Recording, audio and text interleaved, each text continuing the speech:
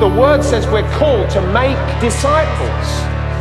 We're growing in the word of God. Jesus Christ was sent to be our Savior. This is the Bromley Town Church podcast.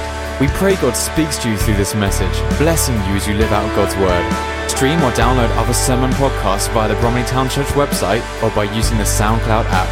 Head over to bromleytownchurch.com.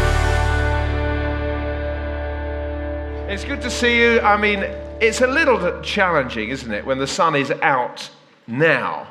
Because we've been waiting every week, is it going to come out? And they get these forecasts and you see the sun coming out, a little bit of cloud.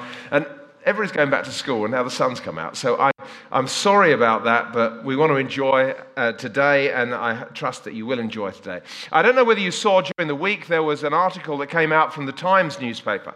So it was reported in a number of different publications as well. The Times had done a report amongst, I think it was like 1,200 Anglican clergy.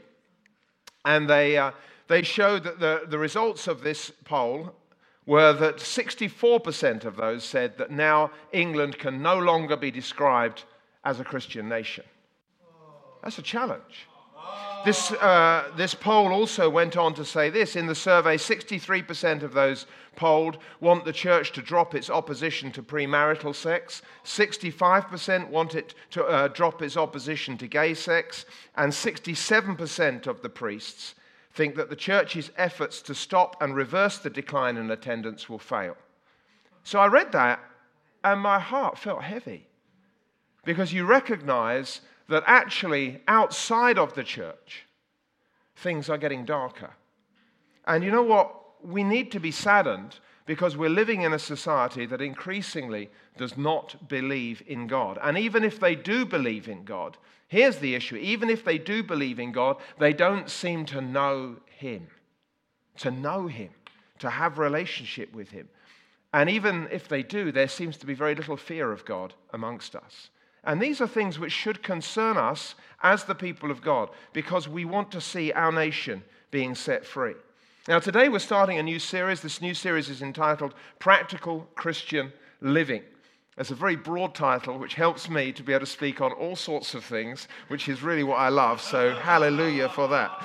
But in this first part, I want to go back to some beginnings so that we can remind ourselves of two things really. Who we are and what we are supposed to do. Who we are and what we are supposed to do.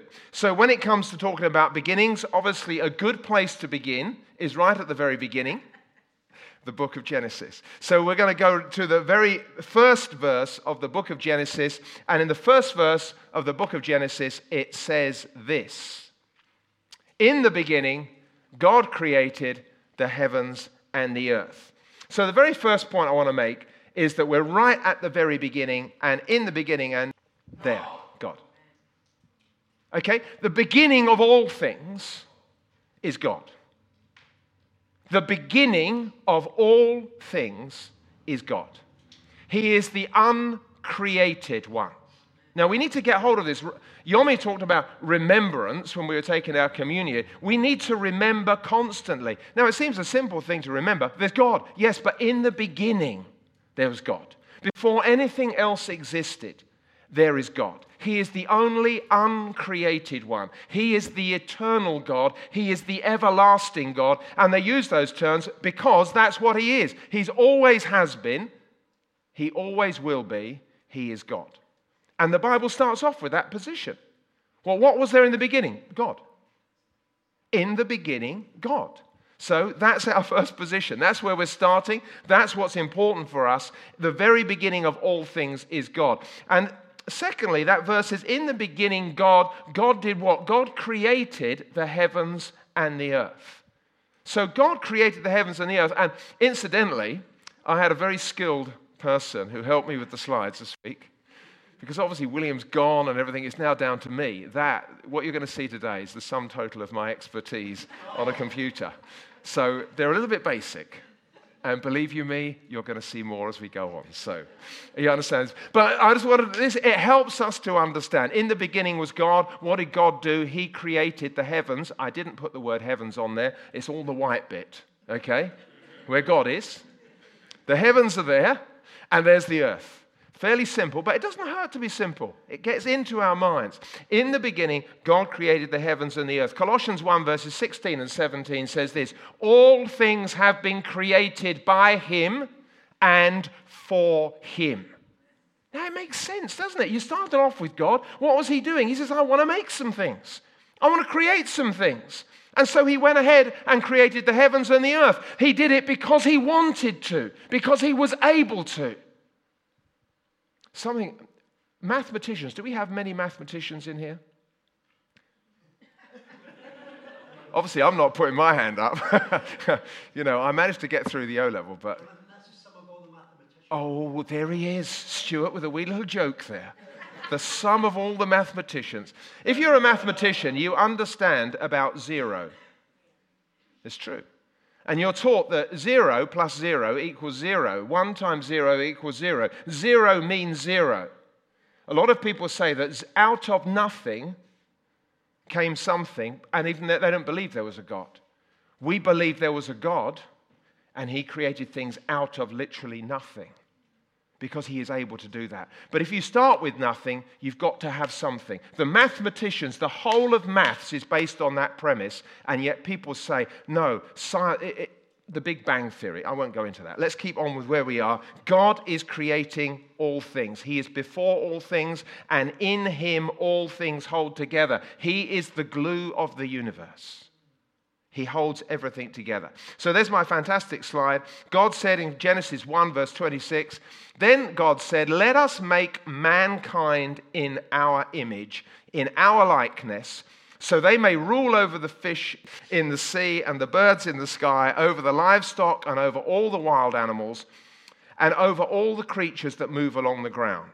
So God created mankind in his own image. In the image of God he created them. Male and female he created them.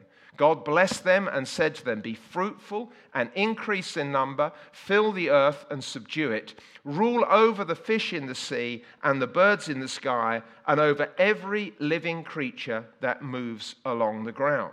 Now, verse 26 there is actually a very important verse. It says this, God says, let us make mankind in our image. In our image. And if you go to that and go to the theologians, there's lots of discussion about what does this exactly mean. But the Hebrew, it really refers to a status, that the fact that image is a status rather than a likeness. Some think that being in God's likeness means we share certain of God's likenesses, i.e. we have intelligence, we have a reasoning ability, we have emotions, just as we see in God. But you know what? That alone, and they are likenesses of God, I will agree with that, but that alone doesn't make us distinct from animals. Because in some animals, you see those strange things. If you've got a pet dog or something, you would see, because the dog actually sometimes has intelligence, the dog seems to have some emotions.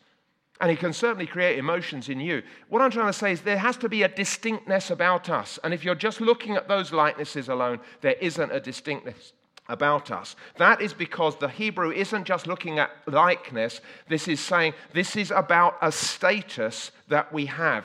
Being in God's image, being created in God's image, is the fact that we were created to be God's representatives here upon the earth. His images, his imagers. We're supposed to take him, who he is, and image that. It's a status that we have. We are here to be God's representatives, his administrators on the earth. And that is why theologians say, well, yes, that is obvious, because when you move on with these scriptures from verse 26, they come to what we call the dominion mandate. That is where it is declaring the function of man, that he is to rule over the earth. He's to fulfill it, he's to fill it, rather, and he is to rule over. And so we are supposed to be those who rule over the earth. As it were, we are administrators of God's kingdom here upon the earth. So if we ask the question which I posed earlier on, who are we and what are we supposed to do, then to summarize that, we would say this: we are human beings who have been created by God, and our function is to be God's representatives here upon the earth. We could say that the purpose of every human being is to image God upon the earth. So man is to be God's representative in the earth. The fact that I found the heart symbol just warmed me when I did that. It warmed me. And that I could colour it in. I did say they're basic, okay? It gives you an understanding. There is man, and you could say that's me. You could actually say that's me. That's why it's just sort of semi-generic. That's me. And God is in me, and God is helping me, and God has given me a specific function, and that is to rule. It's supposed to be very serious points being made here. Obviously, we're keeping it. And this is supposed to be a representative. Our function is to rule over the earth. So we are interacting with God, and we're finding out what God wants us to do and how he wants us to live. And so we can live out what God is upon the earth. We're bringing his kingdom upon the earth. That's what it is. You know what? When we're bringing a king actually has rules and regulations. He has established his rules, and he wants that. So across his kingdom, he wants all of his subjects to be living out his kingdom rules. So when we're talking about establishing God's kingdom, we're talking about the people that he has made, us as representatives, us imaging, the images of God, the representatives of God upon the earth. We're here to bring his kingdom, his will, his ways into the earth. That is what we're supposed to do. But we know, if we read the Bible, that the problem of having been in this position, this created position, is that sin came into the world. Genesis 2, so the next chapter in Genesis reads like this, verse 15 and 17. The Lord took the man and put him in the Garden of Eden to work it and take care of it. And the Lord commanded the man, you are free to eat from any tree in the garden, but you must not eat from the tree of the knowledge of good and evil, for when you eat from it, you will certainly die. That was the instructions he's given. So go on, you get on. I want you to do my work. By the way, don't eat from that tree. We are probably quite familiar with that story. And when we move on into the third chapter of Genesis, at the beginning of that chapter, we read this. Now the serpent was more crafty than any of the wild animals the Lord had made. He said to the woman, did God really say you must not eat from any tree in the garden? The woman said to the serpent, we may eat fruit from the trees in the garden, but God did say you must not eat fruit from the tree that is in the middle of the garden, and you must not touch it or you will die. You will not certainly die, the serpent said to the woman, for God knows that when you eat from it, your eyes will be open, and you will be like God, knowing good and evil. And if we will continue in that story, we know that Eve took the fruit and ate it. She gave some to Adam and he ate it. And both of them had broken the commands of God. The result of that, this masterpiece, only a subtle change there, but it makes the point. This is what's happened. Suddenly this man, this woman who is supposed to be ruling, who is supposed to be God's representatives, the very core of them has now become corrupted. They literally have black hearts. That's what's happened. That's what's happened in the world today. So when we're reading the report in the Times that's telling us this is what's happening, this is what the priests are saying, this are the results, people want to change this, they want to change that. Why do they want to change it? Because of that. Because their hearts have become disconnected from God. The rule now is the rule of Satan. Okay? Because John teaches in his letter, 1 John 5:19, he says this, we know that all are children of God, i.e. all have been created by God, and that the whole world is under the control of the evil one. Because what's happened is that the people who have been created by God, they were there to be God's representatives, but now their hearts have been taken captive because of sin. Sin is now ruling where God is supposed to be ruling. Now, if we now take a snapshot of our society now, do we see that to be the case? Absolutely we do. We read of it every day. We're reading of increasing corruptions. We're reading of this problem, of that problem. How's it ever going to be solved? We're looking at our governments. When will they be able to do it? There is no solution apart from the solution that God himself did. Because we as humans have messed things up. John goes on to write, or had written in the same letter, 1 John 3 verse 8, the one who does what is sinful is of the devil. The one who does what is sinful is of the devil. Of course he is, because sin is from the devil. Sin is his language. Sin is his way. Sin is his rule, and it's operating. So when we sin, what are we showing? We're showing that the corruption is coming through us. That's what we show. But that verse goes on to say, because the devil has been sinning from the beginning, but then it goes on to say, the reason the Son of God appeared was to destroy the devil's work. God sent his Son, Jesus Christ, to carry out the greatest rescue mission that has ever been conceived, to destroy the stranglehold that the devil has over humanity, and to restore them back to their rightful position, living on earth as representatives of God. Now, in simplistic terms, you can see what's happened. Because of the cross, the darkened, sinful heart has been taken away, and man has been redeemed so that he can live out his initial calling to be a representative over the earth. Jesus Christ has now put us back in our original position. Jesus Christ has now enabled every one of us to live fully for the purpose for which we were created, to be those who are God's representatives here upon the earth, to image what God is, to be the imagers of God upon the earth. That is our calling. Now, the truth is we are never going to accomplish that calling without God. And Jesus, when he was speaking, Jesus in the passage in John where he's talking about the vine, he says that I am the vine, you are the branches. If you remain in me and I in you, you will bear much fruit. You will be able to, if you like, you will be able to accomplish much of my purposes. But then Jesus goes on to say, but apart from me, you can do nothing. Man is called to have dominion over the earth, is called to be God's representative here upon the earth, is called to take of the things of God and make them known into the earth, to live out the laws of God upon the earth. That is what we have been called to do. So what does God require of us to be able to do this? It's one simple word, and the word is this: obedience. Obedience. That is what is required. That we hear what God says.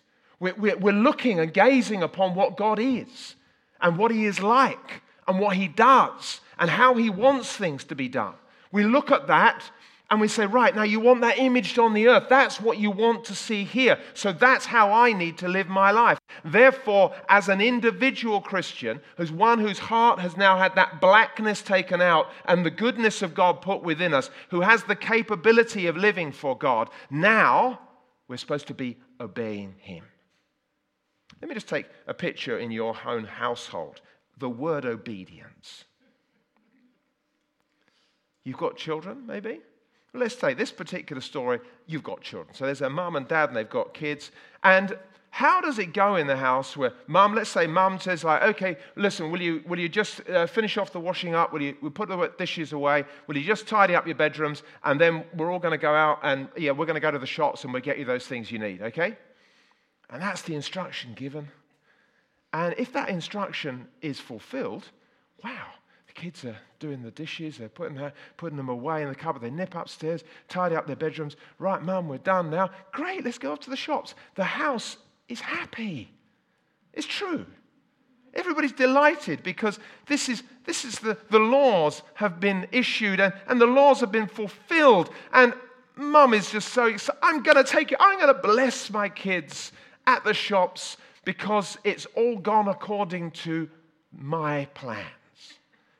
Now, reality, obviously, I just want to touch on reality here, is that the instruction is issued, and then usually what happens is there's murmuring and debate as to why did the washing up yesterday? It's not my turn. It's not fair. You always pick on me. Why do we have to do this? I hate this. I don't want to go to the shops anyway. That's usually when the instruction is given, it seems that rebellion rises.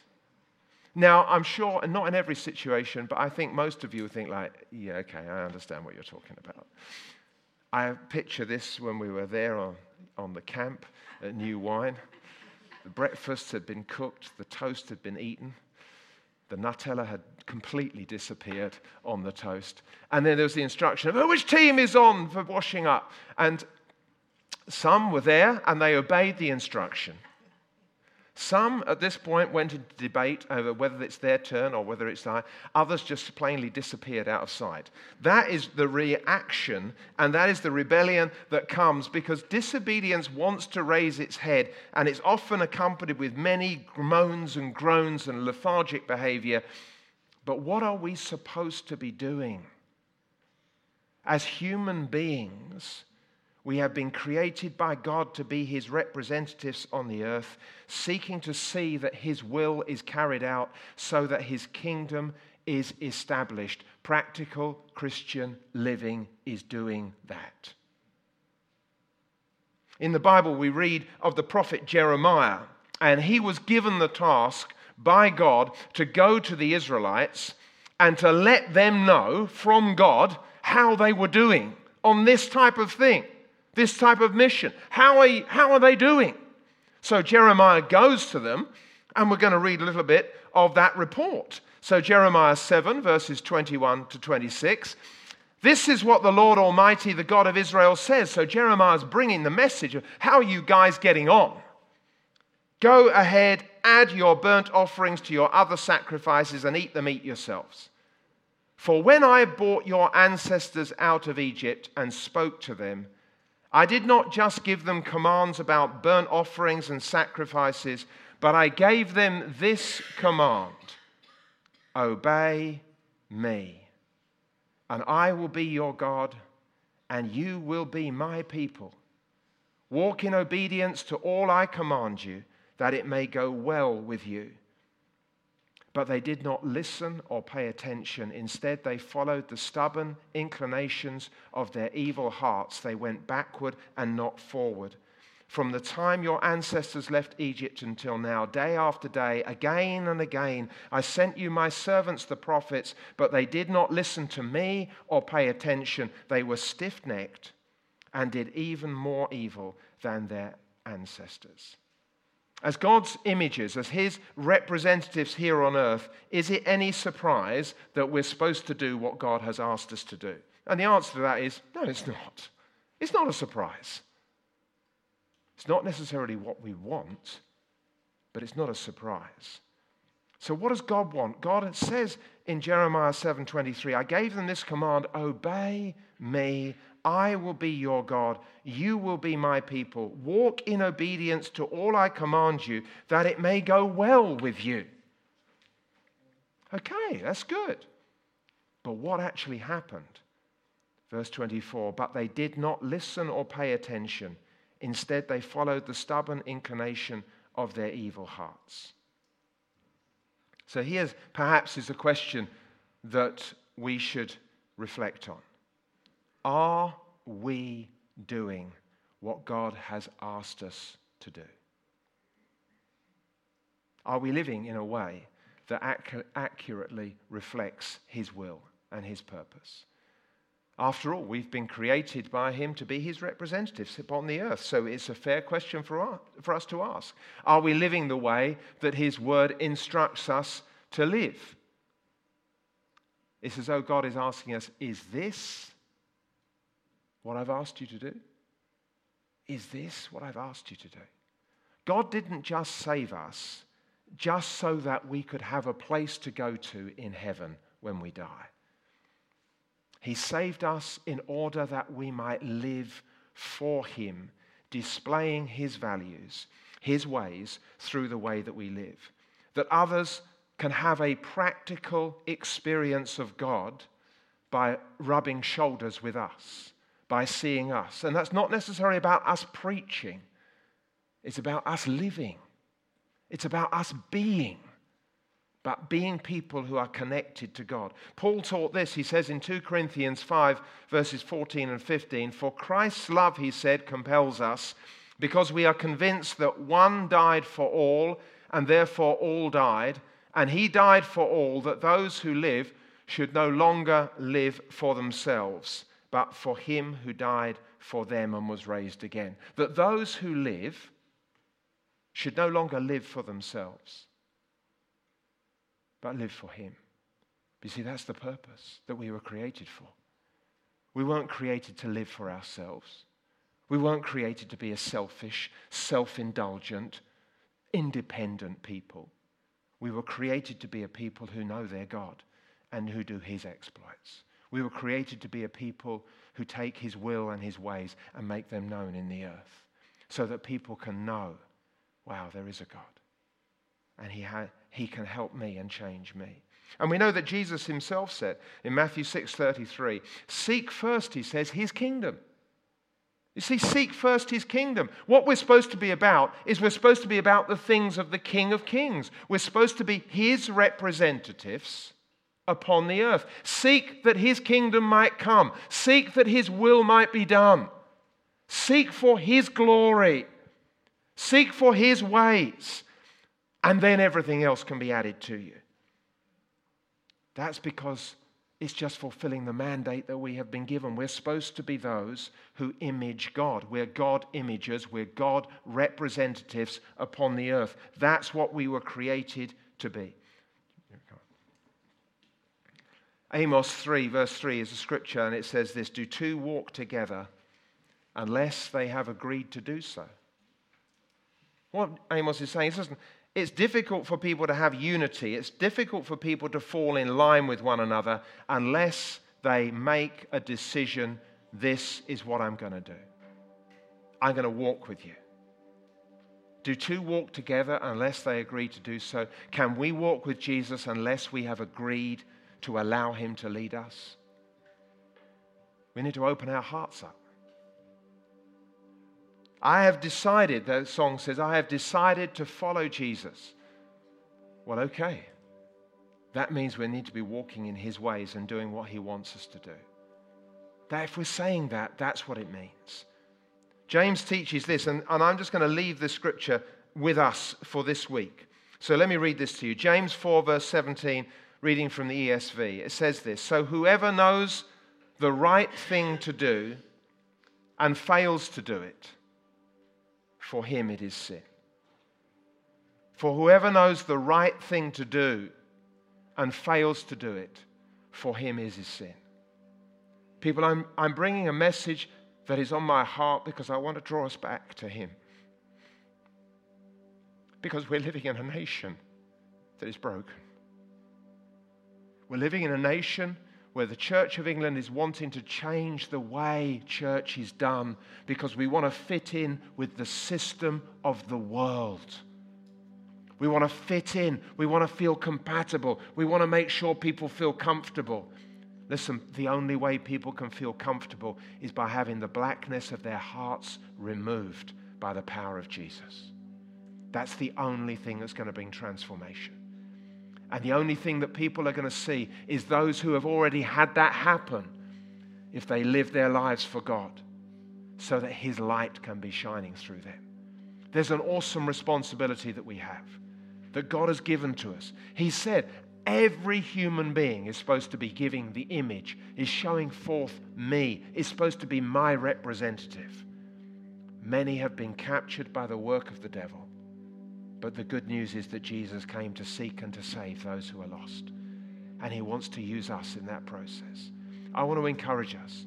Let's meditate on this scripture. So whoever knows the right thing to do What is God asking me? What is he calling me? How am I supposed to be living? How am I supposed to be behaving towards those neighbors, those people at work? How am I supposed to be behaving with the people next door? How am I supposed to be behaving with my colleagues? How am I supposed to be living at home with my wife or my husband or my children? How am I supposed to be living? God's word is full of his instruction. The person who knows what is right to do and doesn't do it, you're walking in sin. Sin is of the enemy and it's bringing in darkness. We don't want darkness. In fact, we can't live with darkness. We want his light to be shining. So it's time for us to surrender to him. Let's move on, and we'll see more as we move on in the next couple of weeks. Thank you for listening to this message from Bromley Town Church. You are always welcome to visit us on a Sunday morning, or join us again for more messages here online. You can also stay connected with us at www.bromleytownchurch.com.